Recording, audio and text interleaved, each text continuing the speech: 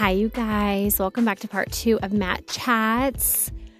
We shared the baby chicks in the other episode and started to have Matt share kind of his perspective on our supernatural birth. But this episode, he's going to kind of unpack that. I have to leave during this episode to go get Dooney Girl out of a nap. So Matt flies solo and he does an incredible job. So just sit back, relax, and enjoy.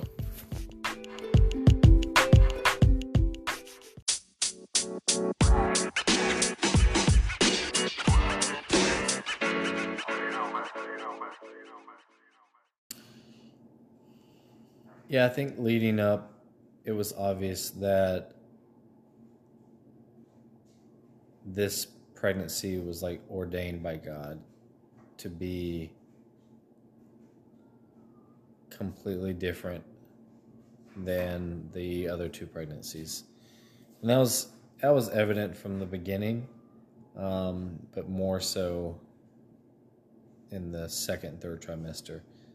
It just seemed like all fear and anxieties and doubts that we had in the previous pregnancies, and it was gone.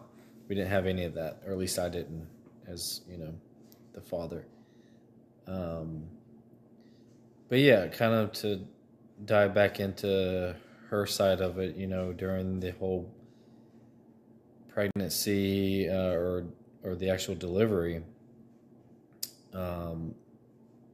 I was in disbelief because I didn't think it was going to happen at that time, because it wasn't like that prior. We with both being inductions, it's just a completely different approach. So it almost seemed too good to be true from my standpoint. It's like, oh, we're home.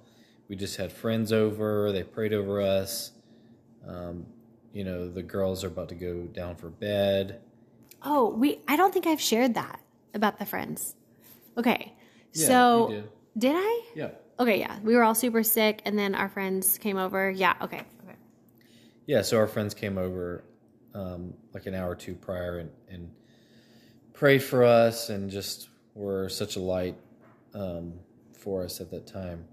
And so, kind of to piggyback on what she was saying in the previous episode was, Finley was there during the whole beginning, middle, and near the end, and was essentially a 5-year-old doula, if you want to look at it. Yes, she was so good. She was so just in it and so encouraging and supportive, and just witnessing that, I was like, wow, that is so amazing that such a small child can be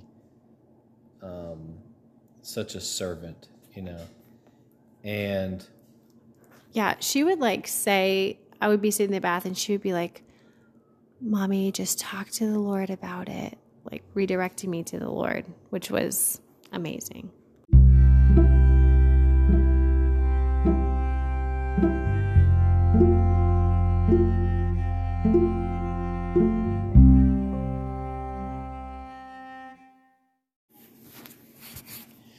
yeah, so Bethany is going actually to go get Juniper up right now from her nap. So, yeah, just witnessing that was amazing to see, just how strong of a young lady Finley is, and just that servant mentality was amazing. So ultimately, it was almost time for her to go to bed, but she was just so hyped about everything and did not want to go to bed. So I was like, okay, I'll take her downstairs. I'll get a show on for her. And I go downstairs, and of course, the iPad is dead. So I'm like, where is that cord? Where is the cord? Never find the cord. So I'm gathering that, and I finally get the plug in, and I'm waiting for everything to upload. And I can hear Bethany upstairs. She's just saying, babe. And I'm like, hold on. I'm like almost there getting her show on. And then it was that last time that she said, babe, I was like, okay, that sounded a little different. So I run up there, and she is just like in position, ready to go. And she just says, be ready to catch her. And I'm just like, what? Internally, I'm thinking, what do you mean? Like, it's never been like this, you know. We've got long ways to go, in my mind. At least that's what I thought. And she said, be ready to catch her. And so, literally within seconds, the water broke, and it was like one solid push, and out comes this beautiful baby that I instantly knew was a girl.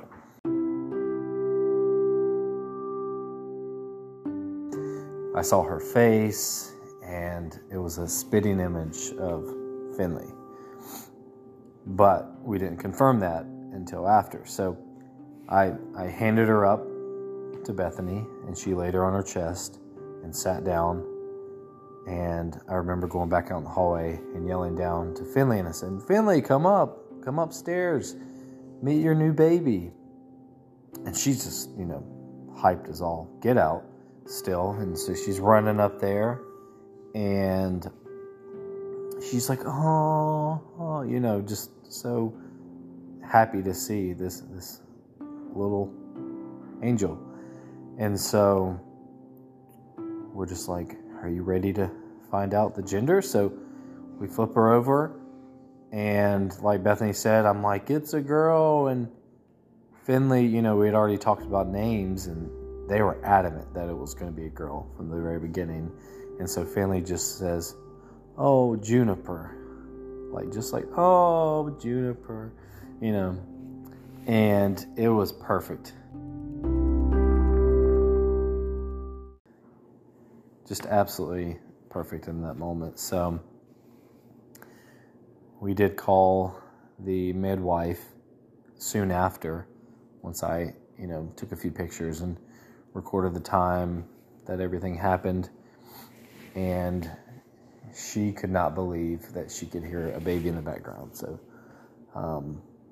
which I don't think Bethany explained in the last episode, but the midwife that did come, that was local, that showed up, was actually a home birth midwife that we had interviewed with a couple years prior.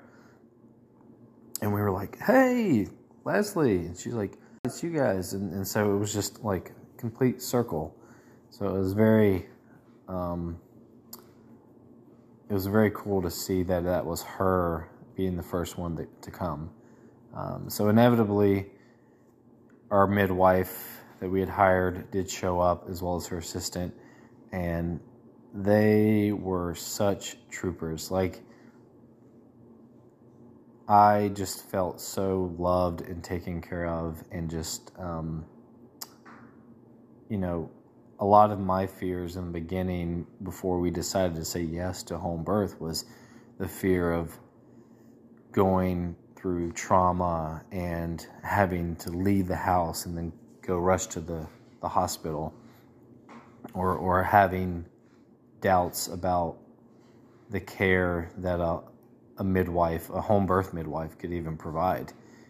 I was very much sold on modern medicine and the hospital, and, you know, that's the way to do it.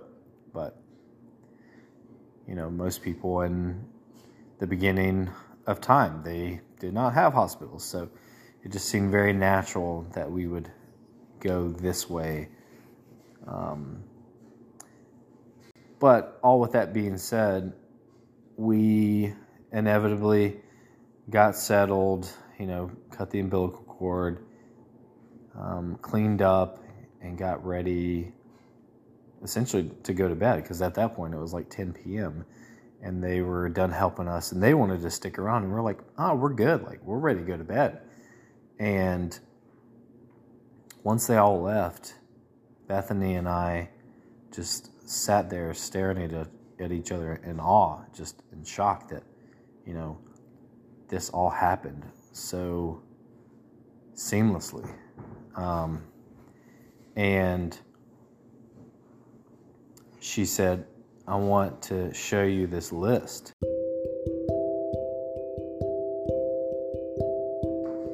So she pulled out this list, and it was things that she had prayed for during the whole pregnancy, that she wanted all of these things to come true.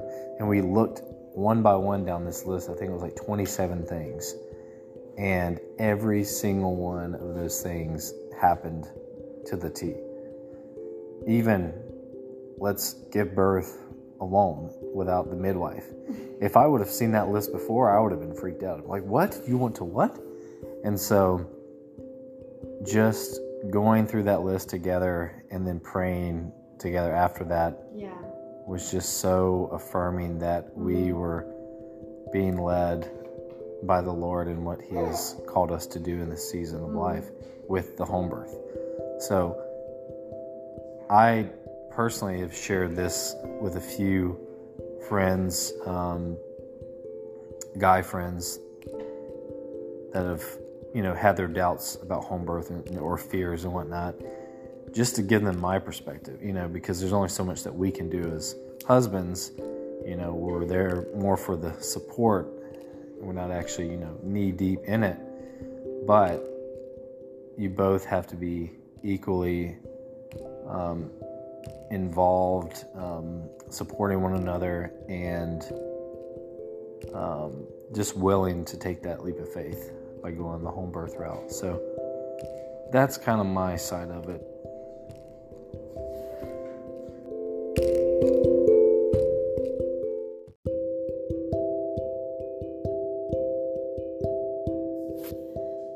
Yeah, Matt reminded me, one thing when he was sharing was with Finley being there, because I went back and forth about having my other kids around, and my heart's desire was that they would be there, but you say that to anybody and they're like, oh, that's gonna be traumatic, and if they saw my hospital births, it would have been traumatic. And we're not hating on hospital births. I've just had 2 traumatic ones, so if you've had a good hospital birth, that's amazing. I'm so happy for you.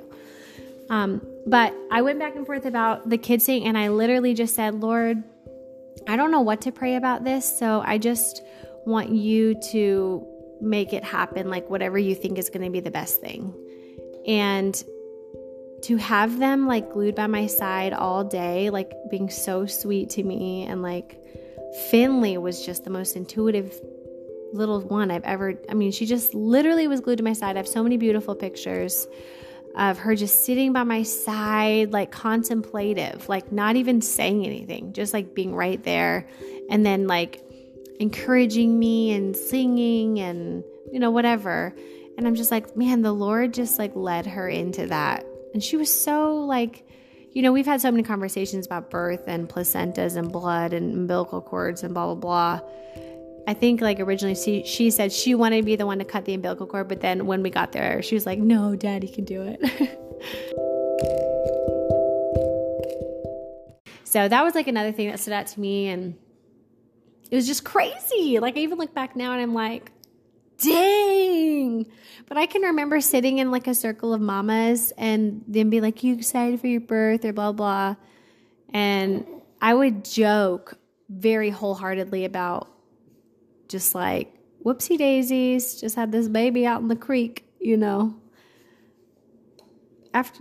don't know. So I was so grateful, and I'll never forget when Matt came up and I was like, babe, get a towel, look alive, it's happening. And he was circling the room like a bird, what do I do? Because we had a whole birth kit and all this stuff, but it was all downstairs in the basement because I just didn't think it was actually happening, because I was not in any pain really. And Matt was like, what? This is happening?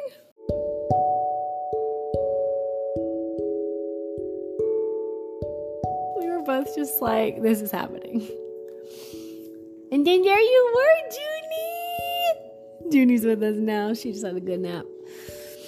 Anywho, that's the story, you guys. And wow, we pray and we ask the Lord we'll get to do it again.